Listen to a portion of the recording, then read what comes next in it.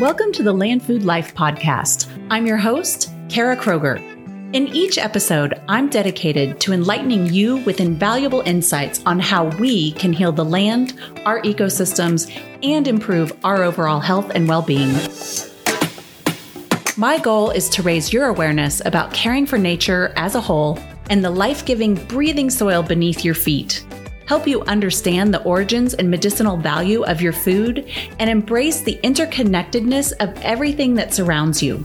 With 25 years of combined experience studying and coaching in regenerative agriculture, natural medicine, nutrition, cooking, mindfulness, and cultivating abundance, I am thrilled to share the life-changing tools I've learned. By implementing these practices, you'll experience a regulated nervous system, a nourished body ready to pursue your dreams with energy and vigor, the ability to collaborate with nature, and a renewed sense of hope and purpose. I am so grateful to have you here today. If you like what you hear, please rate, review, and help me spread this information to as many people as possible. Let's get started. Hola amigos, welcome. I am here with Rosita Arvigo, a world-renowned herbalist and naturopathic doctor, as well as an accomplished author of 11 books, and she is an inspiring teacher to so many healers and patients across the world, myself included. In fact, it was Rosita's inspiration that set me on the path to becoming an herbalist and nutritionist. And this occurred because I went to Belize at the young age of 18 to celebrate graduating from high school. And I encountered two of her books, Satstun and 101 Rainforest Remedies, which set me on the path to learning more about herbalism and nutrition and really changed the course of my life. It inspired me to return to Central America and study with a number of different native plant healers there. And I did that numerous times, as well as studying herbalism in the US. And I really feel super lucky that I encountered her early on in life because her work is profoundly deep. And it really gave me permission to think and feel deeply about health and healing, and specifically to think beyond the realms that allopathic medicine focuses on in our Western civilization. So Rosita really embodies a truly holistic approach to healing, and it takes into consideration the physical body, the social dynamics, the environment of place, as well as internal environment of the body, and most importantly, spiritual components. And so today, Rosita and I are going to be discussing her lifelong journey of coming to know and understand the power of traditional Mayan rainforest remedies and abdominal Mayan massage. Additionally, really early on, Rosita realized the need to preserve this knowledge of the different healers that she was learning with. And so she made it her mission to work with different organizations in order to do this. And if you're interested in learning more about this work, you can go to her website, rositaarvigo.com, to learn about the work that she did with the Institute of Economic Botany of the New York Botanical Garden, as well as the National Cancer Institute, the Belize Ethnobotany Project, and the Ixchel Tropical Research Foundation. And at her website, you can also learn more about studying or working with her as well. I really couldn't be more excited to have this interview. I really have been so inspired by Rosita, and I think you will be too. So let's go ahead and hear from the woman herself. All right, Rosita, well, let's go ahead and get started today. I'd like to start out by just kind of going back to the beginning and learning a little bit more about what were some of the influences in your childhood or upbringing that were indicative of the life you went on to lead in Belize and Mexico and beyond. Well, I think you hear a lot of career herbalists talk about family members. I'm a daughter of immigrants. My mother came from Iran. My father came from Italy.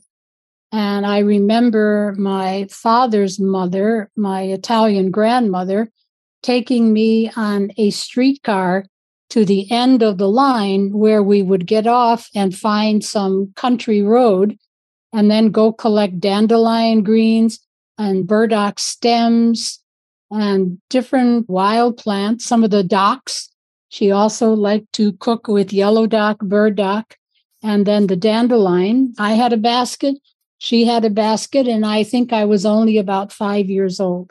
And my Assyrian grandmother from Iran only used household remedies. I wouldn't say that she was a herbalist per se, but she used a lot of her kitchen spices, a lot of salt and water to heal wounds. So that was always an integral part of my childhood because of being a child of immigrants. I think that's where it all started. And my mother said that from the age of 4, I was always looking for plants with aromas or with taste. Like, can I eat this? Can I eat that? And she said that my very first game that she remembers was lining up my dollies in hospital beds and then making peppermint pills with mud and a patch of wild peppermint left over from Native Americans in our backyard in Chicago. I made these peppermint mud pills and stuffed them into my dolly's mouth in my hospital ward under the oak tree. Yeah, it goes way back, as many career herbalists tell the same story. And that's mine.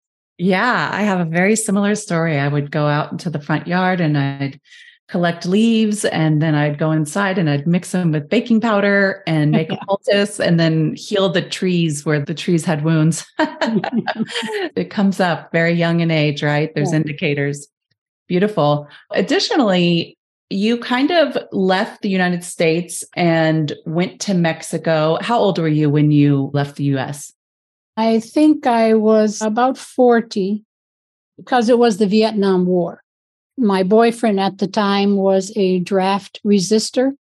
And one day he said, if we don't get out of this country, I'll be dead or in jail in 2 years. We actually left from a San Francisco commune. We were members of the famous and infamous Black Bear Ranch up in Siskiyou County of California. And so I was a member of that commune for a couple of years, or I was the school teacher. And then we went to San Francisco, and from San Francisco, we took a bus to Mexico. And we didn't get off the bus until we got to Guerrero. That's where I lived and learned Spanish and began my career working with traditional healers and herbalists from local communities in and around Guerrero. Okay. Yeah, actually, these earrings that I have on are from near there. Oh, yes. From the Huichol tribe. Yeah. Mm-hmm. Beautiful. Okay. And from there, you had some very pivotal experiences that really moved you in the direction of wanting to learn more. So I know on your website, you tell a story of helping one of the women in your village deliver a baby. And that was one of the very first kind of big experiences that you had that turned you on to wanting to learn more. You want to share a little bit about that experience? Yeah, sure. I mean, that occurred over a weekend when there was a big festival in town. Now, we, at the time where we were living in Mexico, it was a 14-hour walk to a small town that was an 18-hour bus ride from the highway. So we used to say you couldn't possibly get any further away. If you were trying to get any further away from civilization, you'd have to be going back in. So I didn't feel like going to this festival. I didn't feel like walking 14 hours. So I stayed home. This was a village of 50 people. And the only other person was Doña Rita, who was in her 80s and quite infirmed. And then Margarita, who was about 40 weeks pregnant. So in the middle of the night, Doña Rita comes banging on my door to come and help her deliver Margarita's baby. Now, Doña Rita was arthritic, so she was not even able to stand in the middle of the night when it's cold and damp up in the mountains of Guerrero. She came on her hands and knees to get me across the road. I followed her and I was reluctant. And I said, Doña Rita, I can't. I've never done this. I don't know what to do. You'll have two patients. I might faint at the sight of blood. And if you've been to Mexico, so you know the look that Mexican women give you. And that look is, where have you been all your life? Did you learn nothing from your mother? Didn't your aunties teach you anything? She said, Rosita, get up, get dressed, and move. Order. With those orders, I was mobilized and I followed behind her. And there was Margarita lying on a bed that was an old door. And the mattress was a big bag of rags. And within 5 hours, Rita and I delivered her fifth baby, a little boy. Her husband and the other 4 children had all gone to town for the fiesta. And then I'm holding this little baby and I'm thinking, oh, this was so easy. What was I afraid of? This is beautiful. I want to be a midwife. And then Doña Rita said, put that baby down. We've got trouble here. There's too much bleeding. Give me that baby. Go outside with this pitch, a torch, a piece of pine from the heart of a pine tree. You light it on the stove, and that's your flashlight. Go outside and bring me 9 roses, red roses, and 6 inches of the stem and leaves and thorns all together. 9 of those. Gave me a little hand-woven sack. I went outside to collect the roses. And in the meantime, she had put on 1 liter of water to boil over the open hearth clay stove. She dumped all the roses, all the leaves and stems into that liter, boiled for about 5 minutes.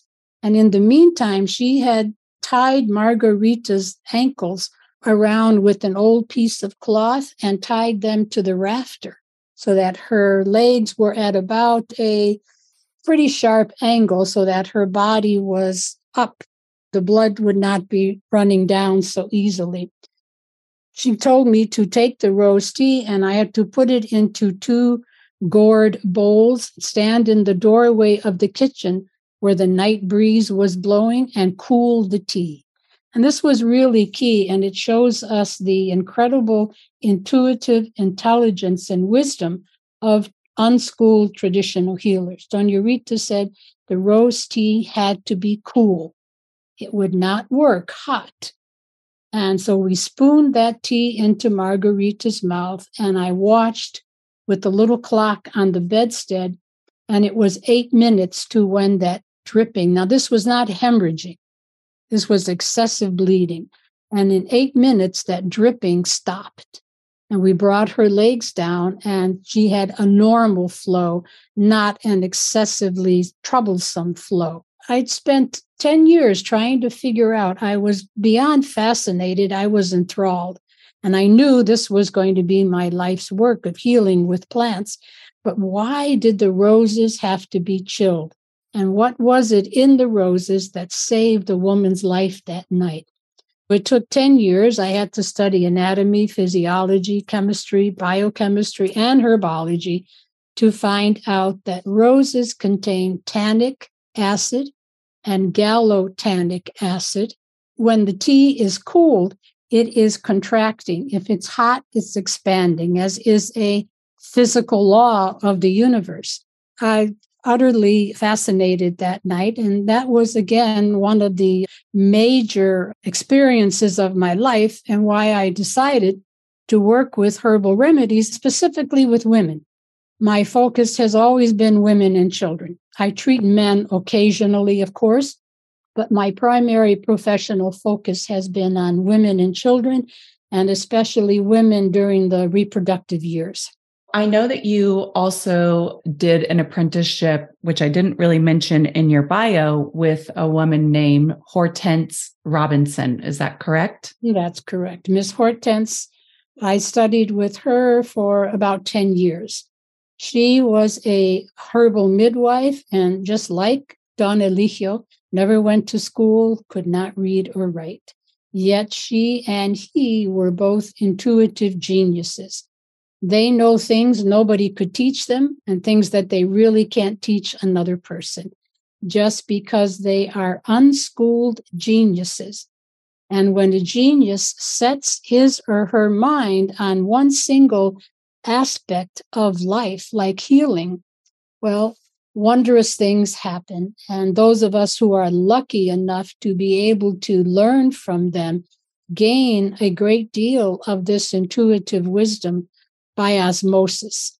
Studying with Hortense and Don Eligio was kind of like trying to catch feathers blowing in the wind, Yes, chasing after them. And because they were never rigid, often they would give you two different stories about the same experience or different ways to prepare the same tea for the same ailment.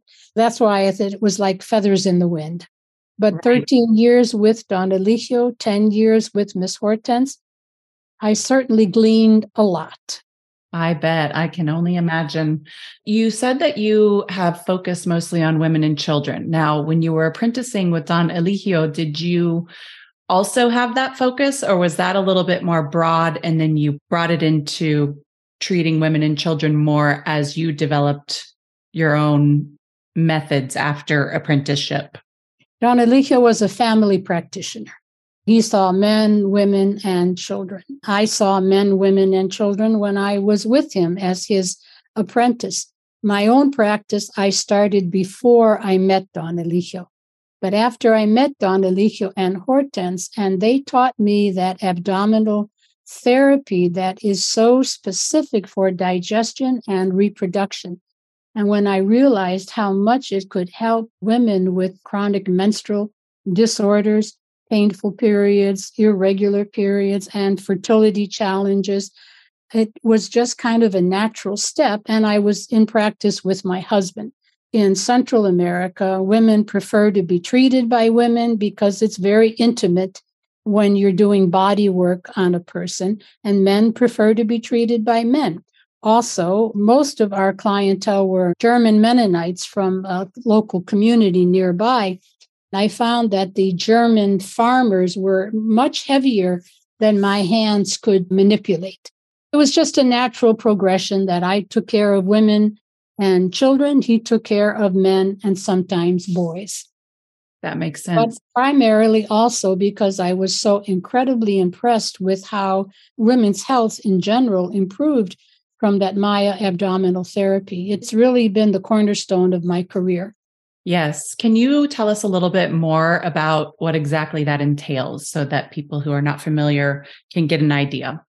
Well, I think one of the most astounding developments of what Don Eligio and Hortense taught me is that watching their gnarled, scarred hands massage the abdomen from above and then from below and then making circles all around, I realized we should be able to do this for ourselves.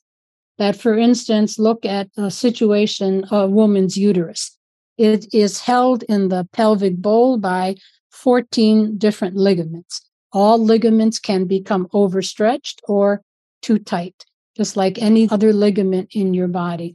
And when women work hard at manual labor, like, for instance, lifting boxes onto shelves, working in grocery stores, people who do horseback riding, acrobats, ballerinas, where there is a potential of high impact, or when women have several or even one bad fall, those uterine ligaments become damaged and the uterus has the potential of sinking into the vagina, or it goes backward against the bowel, or it could go left or right. Any of those malpositions creates pathology. So primarily, that's what the lower part of the abdominal therapy addresses. Also helps men with prostate issues.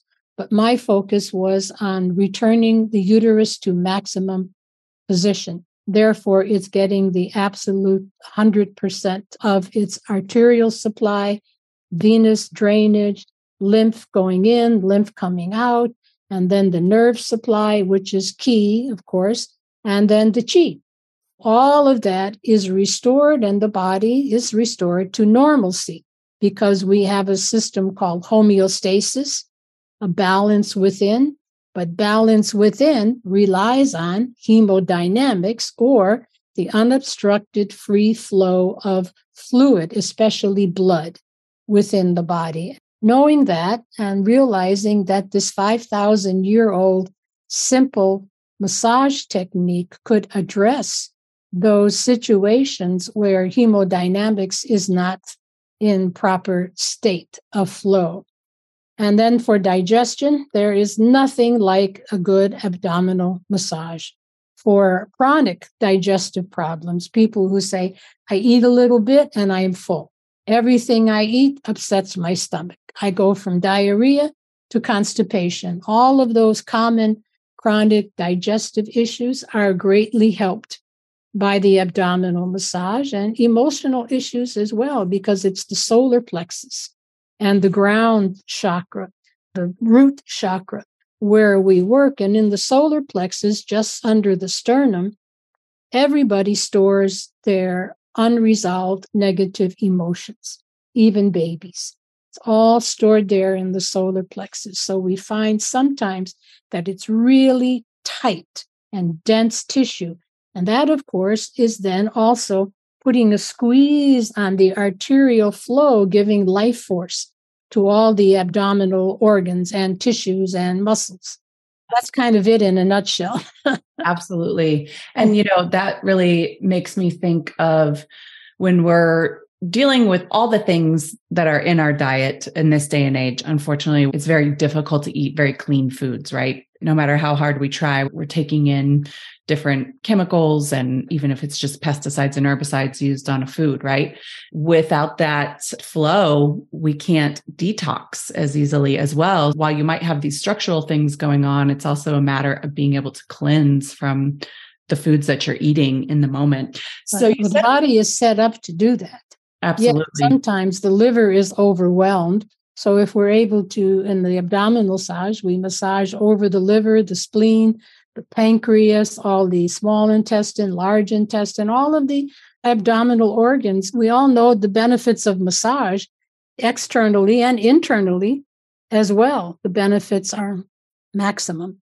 Absolutely. And there's so few practitioners who do abdominal massage, not even the traditional Mayan way, but just abdominal massage in general is kind of rare when you go to a massage therapist.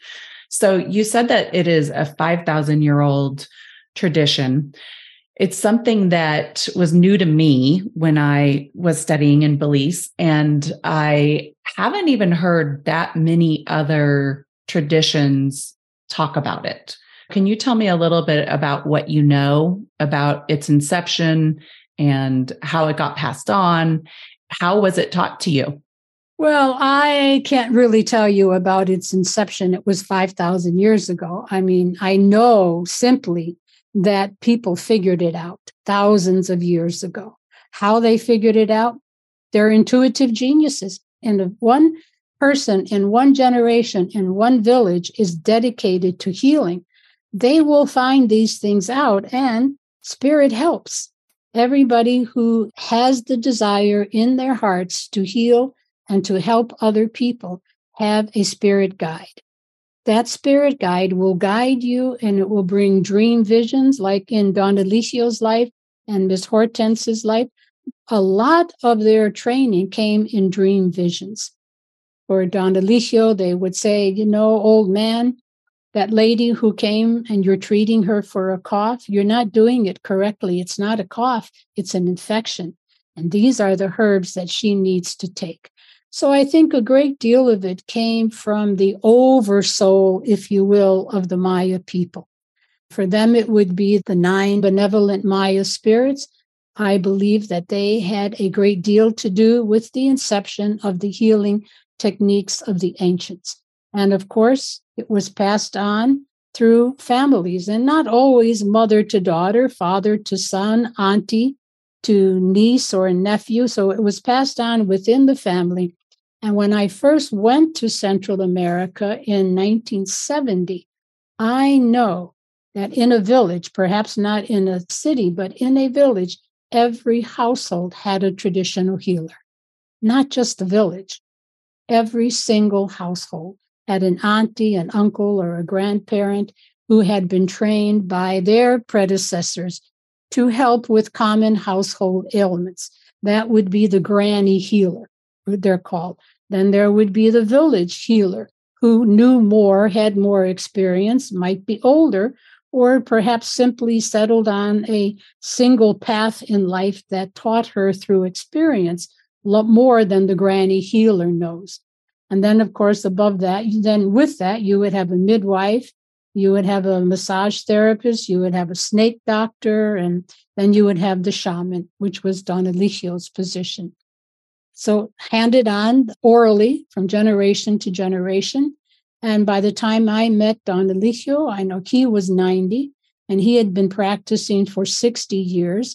And he learned the technique from Guatemalan midwives. I mean, it's very difficult to pinpoint, right?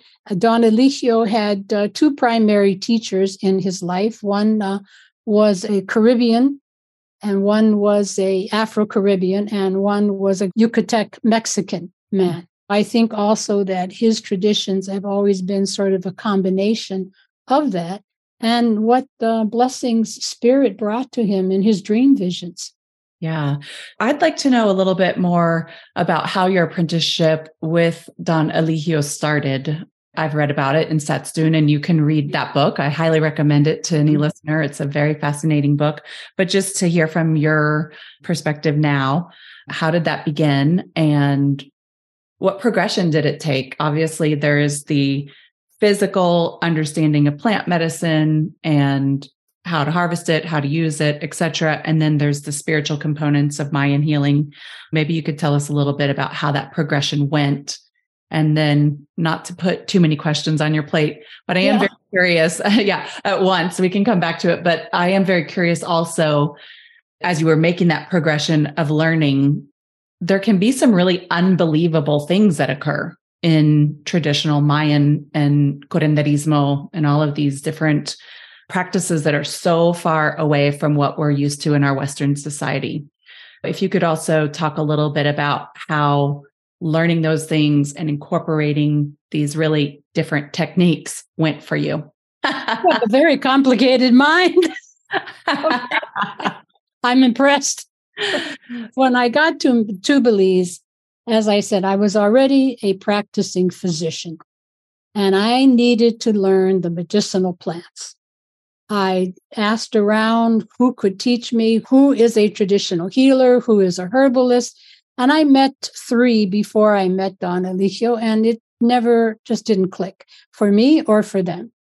And then somebody said to me, well, you need to go see the old man in San Antonio. He's the best. He's number one, numero uno. He's the very, very one. And I was trying to figure out how to get to San Antonio. We had just got to Belize. We had 32 acres of high jungle bush that we were converting into a homestead. And I had a clinical practice and a child to take care of. So it's not like I had a lot of free time.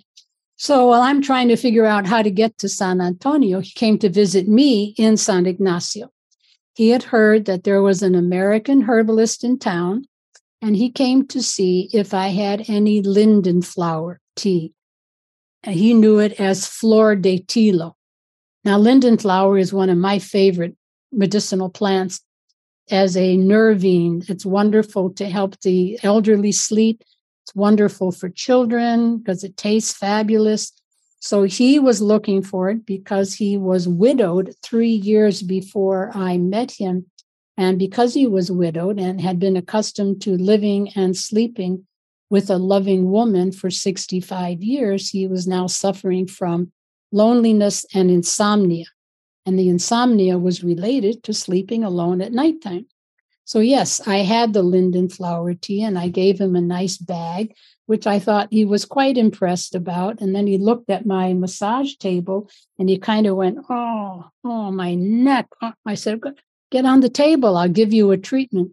So I gave him his first naturopathic treatment and he was very, very happy with that. And I asked him if I could come visit him in his village. And he said, yes, come.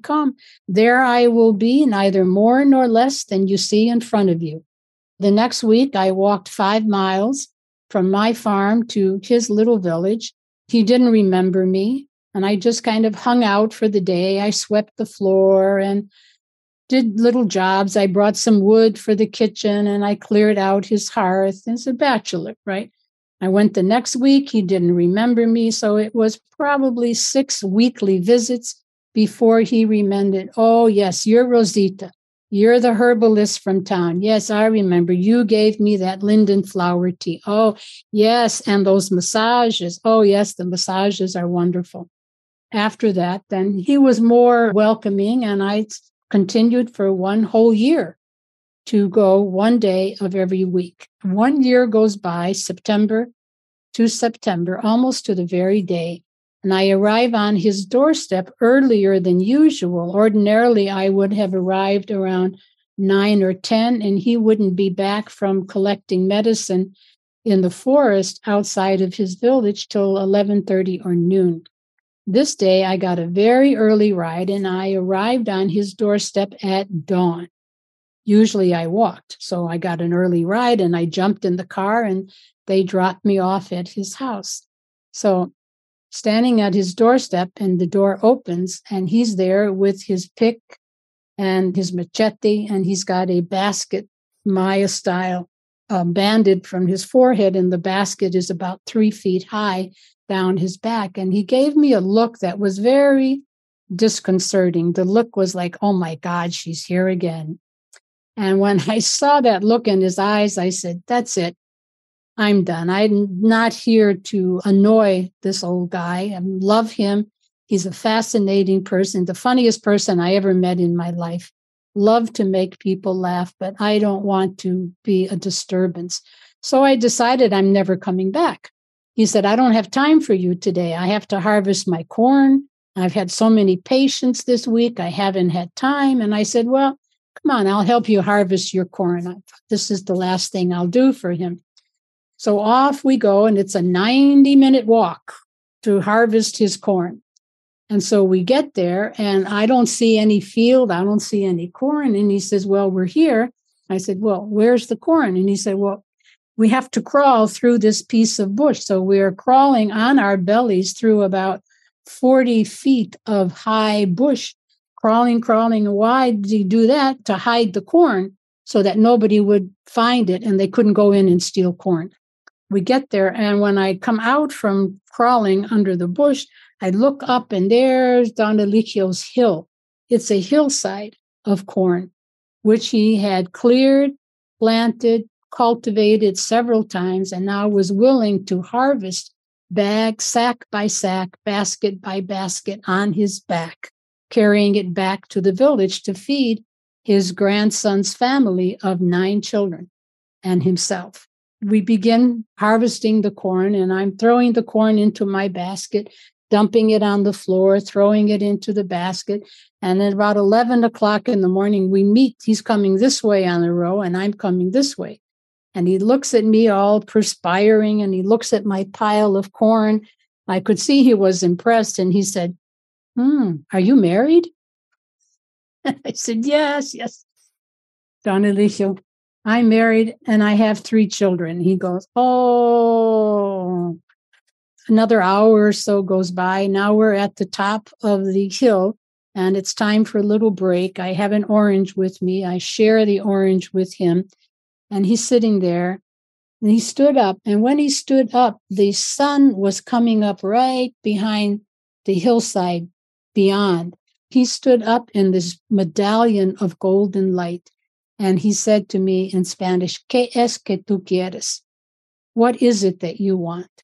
And I said, Don Eligio, if you take me as a student, if you teach me about medicinal plants, I promise to be a good student. I promise to work hard and take care of you along the way as well. That was the day.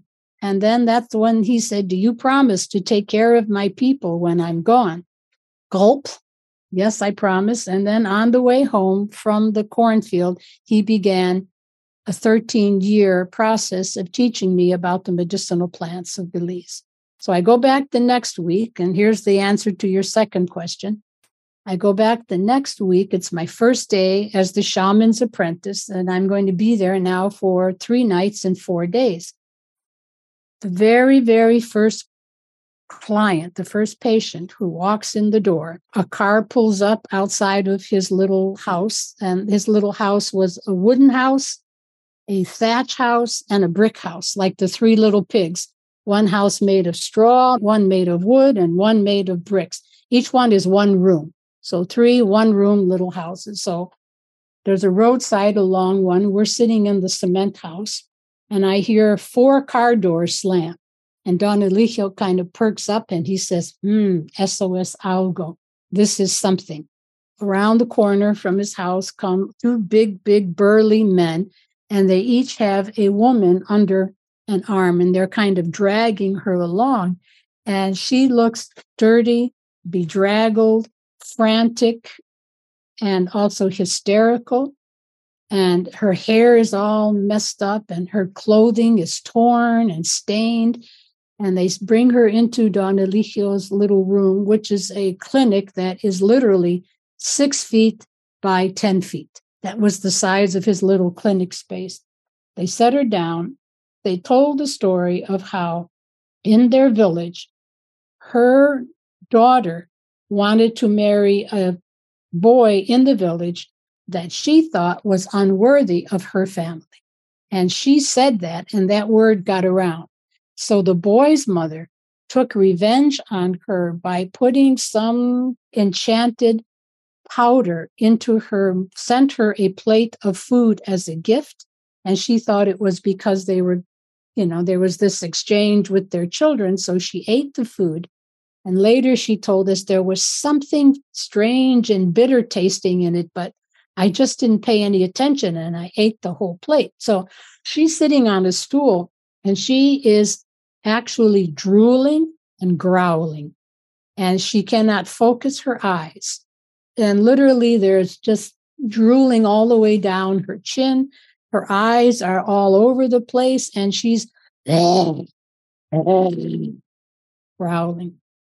And Don Eligio says, this woman is possessed by the devil. This woman is carrying the Prince of Darkness. And so it really, really, really frightened me to the point where I thought, I didn't sign up for this. The Prince of Darkness, the devil himself, plants. All I care about is plants. I just want to learn about the medicinal plants. Now the devil is in here.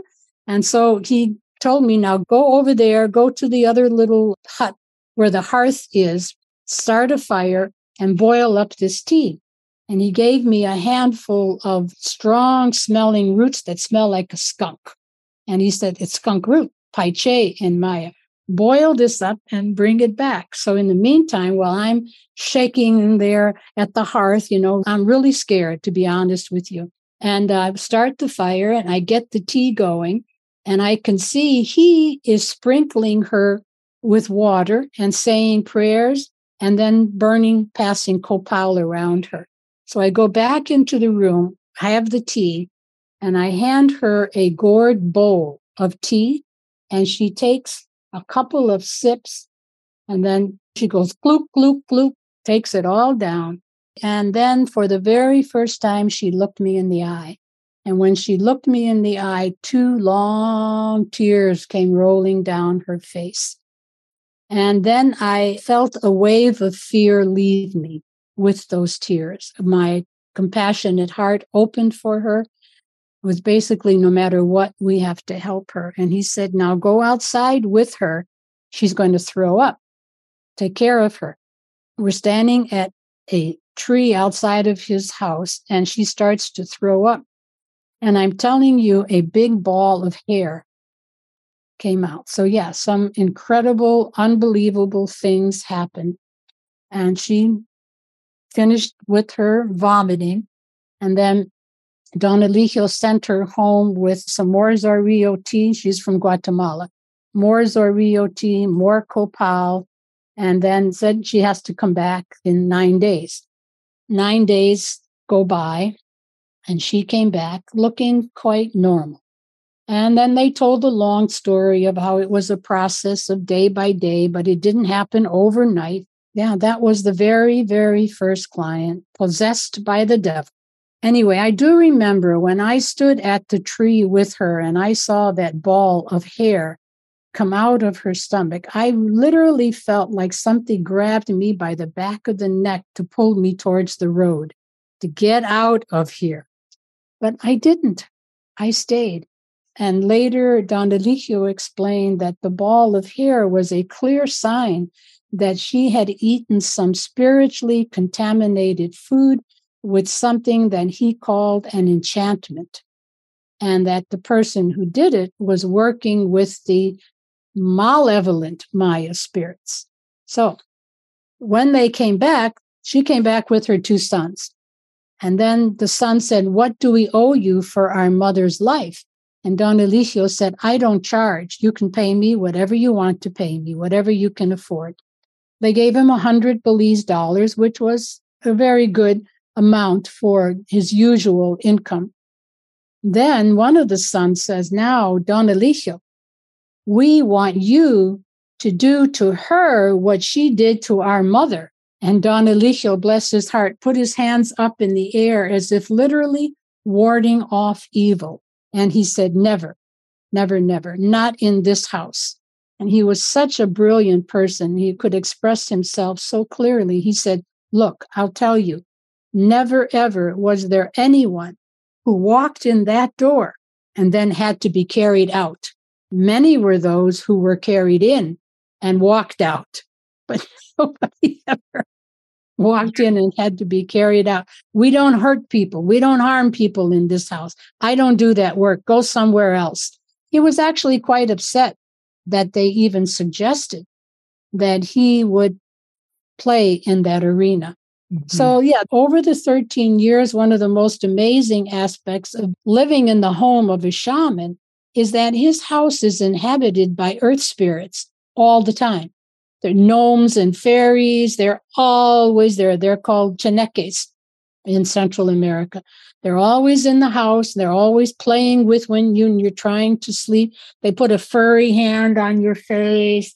They pull your blanket. They shake the hammock. And also very informative guiding dreams occur as well.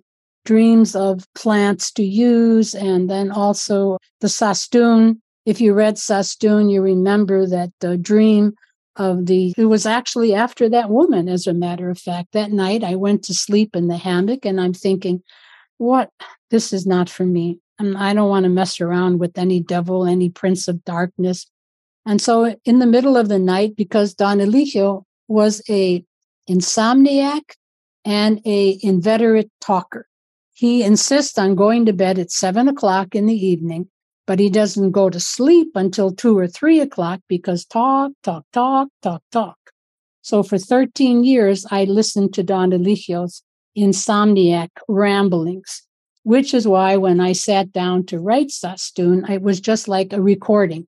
So I heard every story multiple times, and I never wanted to tell him, "Oh, I heard that story before." Like, no, go ahead. Because every time there was another little gem that didn't come through the last time. So in that house, many, many dream visions occurred. And on the night of that very first lady, who he said was possessed by the devil, I had a dream vision in which I see myself lying in the hammock, and I'm worried. I'm really, really scared. I can see the look of worry, the crinkles on my forehead, and I can't sleep. I'm tossing and turning in the hammock. And then suddenly the hammock starts to shake back and forth, and I think I'm going to fall out. And that's the sign that a dream vision is about to occur. So I try to calm myself down. And again, I don't really know what's happening. This is all so strange. So when the dream vision starts, I see myself surrounded by 4 angels. And on one side is the angel that I know is the angel of Copal, like the spirit of Copal. And these angels are all like 12 feet tall with a wingspan of about 15 feet of light, pure, golden, shimmering light on the right. On the left-hand side is a sort of a green, shining angel. And I think that was the spirit of Ru, which was part of the remedy that he gave her. And then behind me is Saint Michael. Saint Michael is like the Zorillo, and he is like a protective knight with a sword and a shield. And then in front of me is a pure white angel. One of the healing modalities he used was a little stone from a sacred mountain in Guatemala. That went into a little remedy that he gave her before she left. So there was the angel of Ru, the angel of Copal, the angel of Zorillo, which I recognized as Saint Michael, and then that stone of Esquipulas. And no, not a word was said, simply a presence. And I got such a clear message that we got this. You're covered. You're surrounded with angelic healing beings. Don't be scared. Don't be worried. It's going to be okay. And it was. I came back the next week, and every week there was never again was anybody as bad as that woman. Never did I ever see anyone as negatively affected by somebody's anger or jealousy. Yeah, very interesting. In a sense, it was almost like it was in a test, right? It was most definitely, not almost, it was a test. Yeah.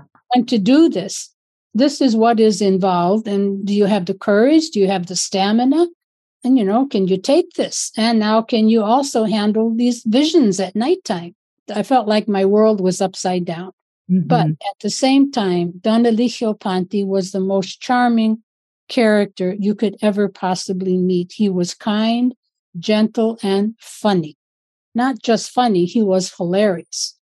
He always said, most people think too much. Get them to laugh, and half their trouble and sickness will go away, and the blessed herbs will do the rest. That's awesome. Yeah. And I just want to take a second to kind of give a little perspective.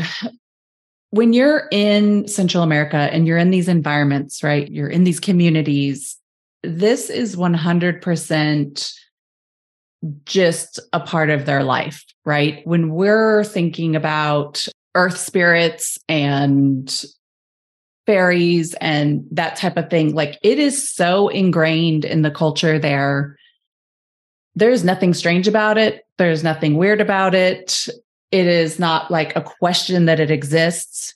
When you are in it, you feel it, you have the moments, and it's not the kinds of things that happen in our Western society. It's so different and it's so accepted. I know a lot of people sometimes think, oh, well, that's just happening there. And I wouldn't have those experiences if I was there. Like the thing is, though, is that you do.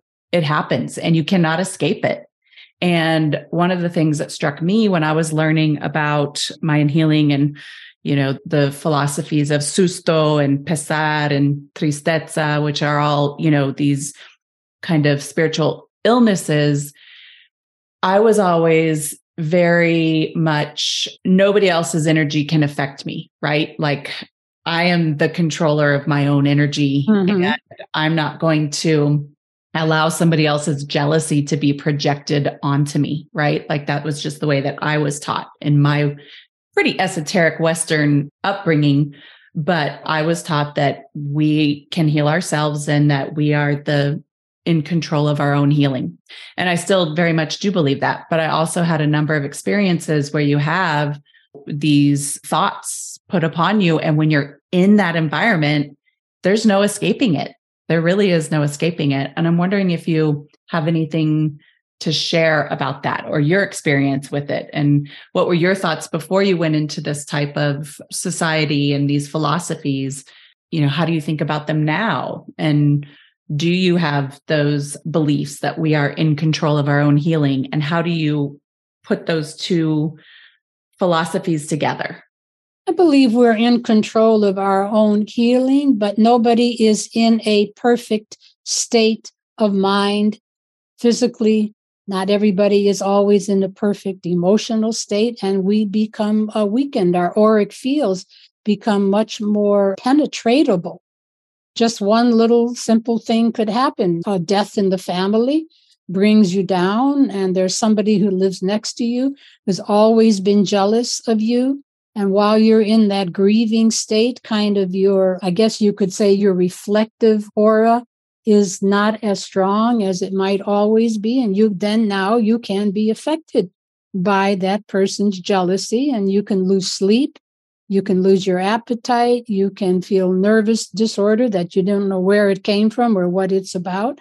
So, yeah, I think that's true. But also, nobody is in the perfect state of being at any given moment. It could happen to everybody. And so we always need healers. We always need outside help. That's why, the Lord of the universe or the Lady of the universe put all these herbal remedies on the planet for us, because it's not always possible to heal yourself. Ideally, but not always. That's why we go to others. And then remember this, Hippocrates said in 500 BC, she who treats herself as a fool for a physician and a greater fool for a patient. We know that when you try to take care of yourself, you can overreact out of anxiety, underreact out of fear. And that also extends to family members. Like taking care of people who are close to you is really not a good decision. It's best that you listen to them, figure out the best referral, because you cannot be unbiased. You cannot act independently. You're over concerned for them, and you're afraid if you make a mistake, you're going to lose their respect. And who wants to lose your mother's respect, right? That's already an issue when you get started, right? So, yes. So with all those givens still. Yeah. Just to kind of continue this conversation about plant communication, I'm wondering, as you've done all your work to try to save the bush in Belize and to understand and document the medicinal benefits of the plants of the rainforest, I'm curious what kind of experiences you've had with human-plant communication and plants communicating with humans for our coevolution and vice versa. One of the things that I read in Michael Pollan's book, The Botany of Desire, he talks about how plants elicit us. They come and they use us as much as we use them. And I'm wondering if you have any experiences to share with regard to that desire to co-evolve together. I have a lot of experience with that. I really believe that plants like us are spiritual beings in physical bodies, and that their dharma is our karma. Their dharma is to work with the healing of the people, whatever it be emotional, physical, or spiritual. They are powerful spiritual healers. We know beyond a doubt through chemistry that they are strong physical healers, and just to be with plants in the garden is emotionally healing. So we talk often about plant allies. Every herbalist I know has specific plants that he or she considers to be, you could say, my favorites, the ones I rely on the most, the ones that have helped me the most. They're allies. Mine are basil, rue, and marigold. Those are my 3 plant allies. I've had many different experiences with them that were spiritual.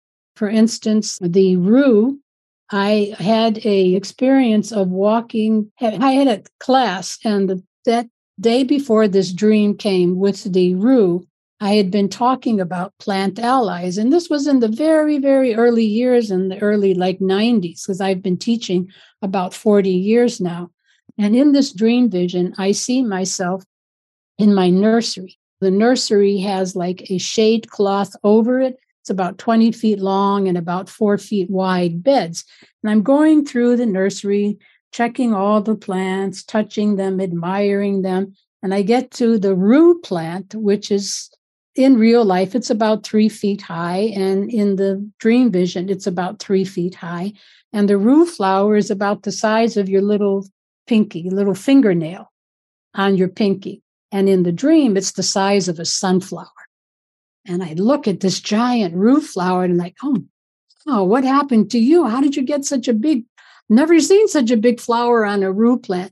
And then the plant reaches out and all of its petals cover my face, and it kisses me all over my face, and it says, "I'm so glad I am the one in charge of looking after you." From then, I have always carried a rue in my amulet bag. The last thing I do before I leave my house on any journey anywhere is tuck a little piece of rue in my pouch that I always have it with me. I consider it a great protective. And then remember also, she was in that very first dream as one of the protective angels. And then on something on a more practical basis, through having my company, Rainforest Remedies, which was started because of the destruction of the rainforest all around Don Eligio's village. We had gone out to collect plants, and on the way there to the field, he said, on the way home, remind me, we have to collect the leaves off this tree because it's the last tree of that type standing. And those are the leaves that I use for people who are about to go insane. So it must be a powerful nervine. And so on the way back, we're about to stop and collect the leaves, and the whole field is in flames. And the tree is in flames, no doubt because it was rich in essential oils, and it looks like a flaming torch. And Don Eligio sat down and cried, literally cried. And he said, had we only known he was going to do that, the fool is burning up his own medicine. We could have collected the leaves, taken some cuttings of the trees and tried to propagate them, but now it's too late. So I thought, wow, if we could just get people to tell us when they're going to clear 100 acres, we could go in and take all the medicine you would need for a lifetime from a 100-acre, and that's true. 100 acres of land, say for one or two plants that might be there, that's all you would need for a lifetime running a company.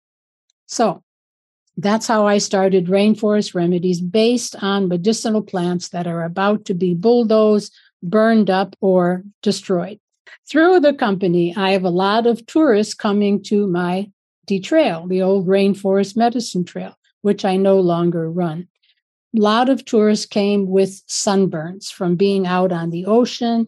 They just come from Minnesota in the middle of January. Now they're in 90-degree heat and blaring sunshine. Sunburn and sun blisters was a real problem in the tourism industry. So I decided I had to make a sunburn ointment, a herbal one. And I'm really not sure how to go about it. So I think and literally, the thinker sitting around with my head on my hand thinking. And then I guess spirit just got tired of listening to me. So I had a dream vision. And in the dream vision, I see myself walking along the edge of the forest, right along the medicine trail. But it's not in the forest, it's on the edge, which turns out to be important. And in the dream, I hear a detached voice say, Rosita is trying to make a really good sunburn ointment. And these are the 3 plants she needs. So there were 2 plants from the rainforest. One was the dog's tongue, one was the red anal, and one was the aloe vera. So I gathered those up the next day and put it into a sunburn ointment, which works beautifully. It numbs the pain and heals the skin underneath. So it's a fabulous remedy. And that's just another small example of that, helping each other through the realms, through dream visions. Because when you're dreaming and you're asleep, you're actually in the astral plane. And it's immensely easier for a spirit to contact you in the astral plane while you're asleep than it is while you're awake. So sometimes messages come through in the daytime that are very profound. But a vision kind of requires that you're asleep. If I couldn't figure something out, right, with the person I was working with, I would ask for a dream. A lot of times what would come, no matter if you looked in the books or whatnot, it wasn't what that plant was used for, right? It's oftentimes just something totally different and you go with it and it works. It does the trick. So yeah, it's a blessing. Yeah. It is. It's a blessing. It's a real blessing. So tell me a little bit about what's happening right now with the Ixchel Research Center and with your work in educating younger Belizeans about the traditional Mayan medicine and healing. Right. That's the primary focus is education and scholarships. So we provide medical scholarships to people who want to study to be medical doctors, to be nurses, to be bush doctors or technicians within the medical profession in Belize. And then our primary focus then was for 24 years, the Children's Summer Bush Medicine Camp.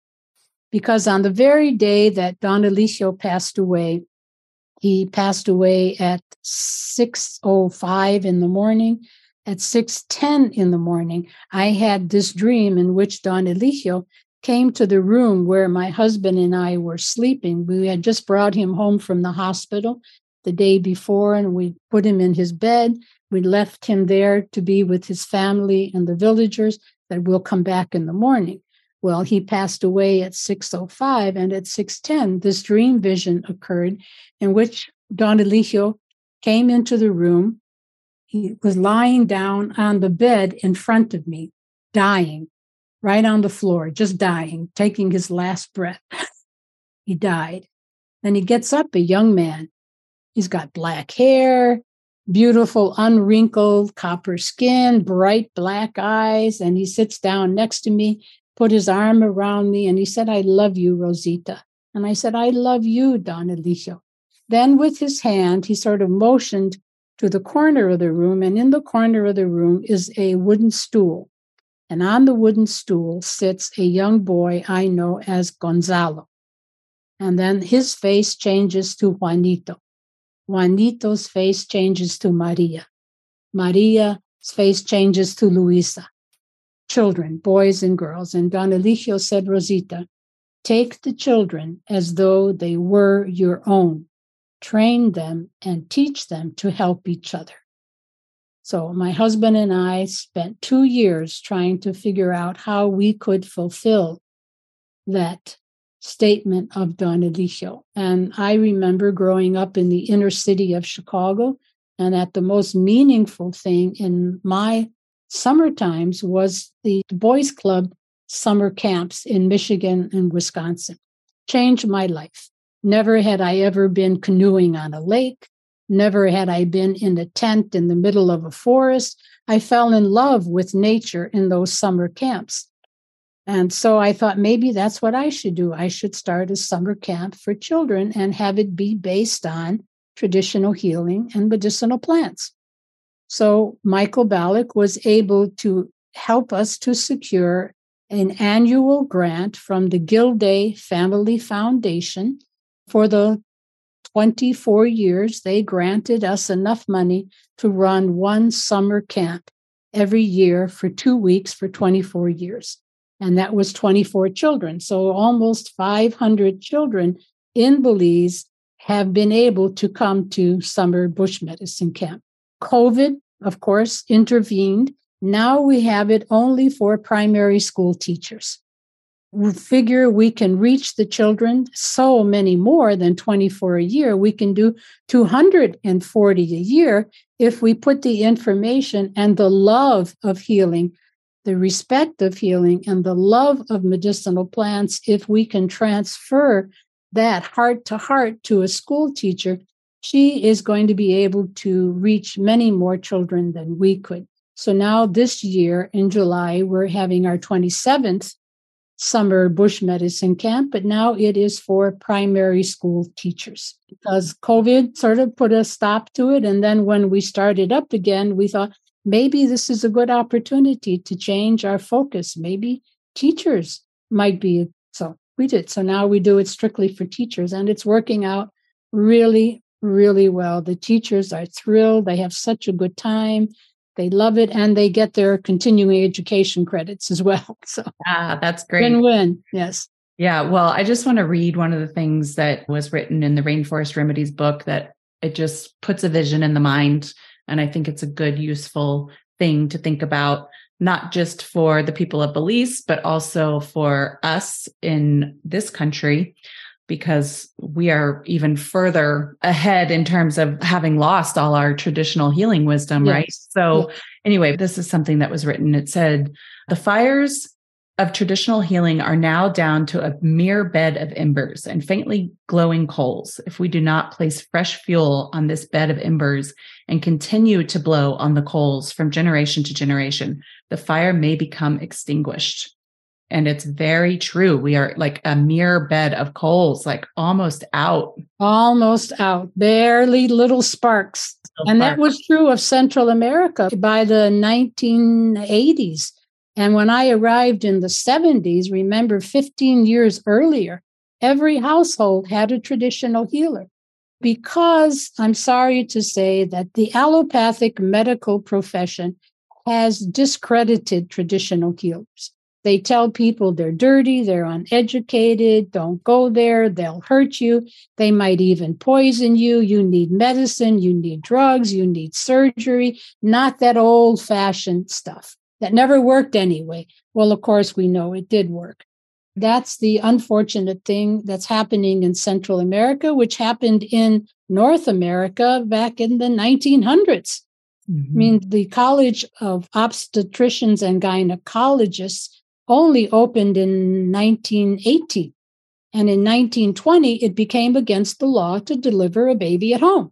It's a really sad situation. And I just want to make note of one other thing. This is something that I think about a lot. Right now, psychedelic medicine for healing has become a very big thing. And while I think that it can be a useful tool, one of the things that I think we should think about a little bit more as a society is if we were using plant medicine every day and it was a part of our lives and we were communicating, and yes, we use plants as food, right? But we're not all using plants, medicinal plants, whether we're just sitting with them in the forest, whether we're gardening them, whether we're using them as medicine, whatnot. If we were having more interactions with plants on a regular basis, I don't think we would be needing to use psychedelic medicine at the level that we are now. So while I do think psychedelic medicine is a very beneficial thing to use, and yes, it can take you places very quickly, I just wonder, how much could we be healing with just the regular everyday use of plants, right? I think if we did that, we wouldn't have this pit of emptiness. Yes. That we're trying to fill with something now, just one jump up. Right. From whatever, from marijuana or whatever else people take, one jump up now to the psychedelic realm because it's the most exciting thing. It's the latest on the market now. But I feel that we're trying to fill a pit of emptiness. Nature can fill that if we spend more time gardening. We spend more time in the forest, more time collecting plants, learning about plants, just being involved with the plant kingdom. I think we wouldn't have that deep, deep sense of we need something else. Right. Dissatisfaction and loneliness is really where it all goes back to: isolation, alienation, loneliness. Yeah. Yeah. And, we open up to different types of communication in the psychedelic realm. And I think people are very attracted to that. But I have had so many mind-blowing communicative events occur with plants not in that psychedelic realm that is just beautiful and amazing. I'd like to know, where you're headed into the future and how you're hoping your legacy will remain. I think my legacy will remain through the Bush Medicine Camp, the books. The books now are all over the world. They've been extremely useful for local Belizeans. Rainforest Remedies is at a price that's accessible to everyone. Every year I give away 50 or 60 of those books to people I think should have them in the household, but maybe can't afford it. So I think the books have been important. Bush Medicine Camp is important. And then for the abdominal therapy, that really right now is mostly my focus. Training people to train others, training practitioners to use it in a clinical practice, and training people to do their self-care. I have a very big focus of self-care on abdominal therapy. I do online consultations, people in Brazil and Israel and Europe. I never see them face to face, but I can teach them to do the abdominal therapy for themselves. And we get wonderful results that way. So that's where I'm focused. And I just want to keep on keeping on. I'm 82 as of next week. Yeah, I'm very happy with what I have accomplished. I feel like my life has made a difference. And I would just like to continue helping, healing, and making a difference. Great. Yes, you have done a lot of wonderful work, and I'm very thankful for it. And I know many others are as well. And happy birthday. Happy early birthday. Thank you. Thank you very much. Definitely. Are you spending a lot of time in Belize now, or, kind of how are you splitting your time? And I know that you do allow for people to come down to Belize and study with you some. Is that still taking place? And how can people find you, and what do you offer? And just want to give you the space to talk about that a little bit. Yes, I still teach. I teach in Belize during the winter months, November, December, January, February, March, and April. I leave Belize to come to Illinois to help my daughter with her children. I come to spend time with my grandchildren. So that's 4 or 5 months, and I spend 1 month in San Miguel de Allende in Guanajuato, Mexico, where I do a lot of gratis herbal classes. And I wrote a book for them on their medicinal plants that also was sponsored by the same family that sponsors our bush medicine camp, the Gilday family. That in Belize, and I teach in the States and I teach in Belize. So people should go to www.abdominaltherapycollective.com. I only work with the Abdominal Therapy Collective. There is an Arvigo Institute, but I'm no longer involved with them. All of my focus is trying to spread this word and this very useful, simple, non-invasive therapy around the world. I always love teaching about medicinal plants, but my primary focus right now is the abdominal therapy because it helps so many women with fertility challenges, menstrual problems, and I just abhor the thought of women spending a lifetime with menstrual disorders when it is so correctable. Yeah, absolutely. I do have one last question that was spurred by what you just said. With the abdominal massage for fertility, do you also give dietary recommendations to those folks as well? Or do you find, I've done quite a bit of nutrition work, helping people clean up their diets to improve fertility and nourish themselves a little more deeply. Have you found that the abdominal massage just kind of does the trick, or do you have to incorporate the nutrition piece and sometimes the herbal piece as well? I think, yes, it's always important. I have to incorporate the herbal piece, the yoni steams, castor oil packs, and dietary simplification, I find, is the simplest way to approach dietary changes. Just keep it simple and clean. Simple and clean has always been my message. And yes, I help people with 3 meals a day. This is my suggestion. And then the herbal remedies. Yes, we have a wonderful remedy called Female Tonic, which helps the uterus to decongest itself. You might think of it as cleansing or eliminating. And then the yoni steam really is very essential in our stream of care that we do, the approach that we take with women. It's the abdominal therapy, the yoni steam, the castor oil packs, and the herbal remedies, and sometimes dietary changes specifically. Yes. Wonderful. Well, thank you again for sharing all of these beautiful stories. I feel like I've been taken back to Central America, which is a place I just absolutely love and hope to live in again at some point in my life down the line. So I hope so too. Yes. Awesome. Well, thank you, Rosita. Thanks for joining us. And maybe we can have you back on to talk more, because I know that there's so many other things to share. I'd love to. Thank you. I enjoyed your questions very much. I think you also did a fabulous job of conducting this interview. So thank you. Oh, you're welcome. Great. Thank you. My, oh my, this has been such a fun interview for me. I hope that you found the content as fascinating as I do. Thank you for listening. If you would like to learn more about Rosita, don't hesitate to go to her website, rositaarvigo.com. You can learn more about her there, as well as potentially working with her or learning from her.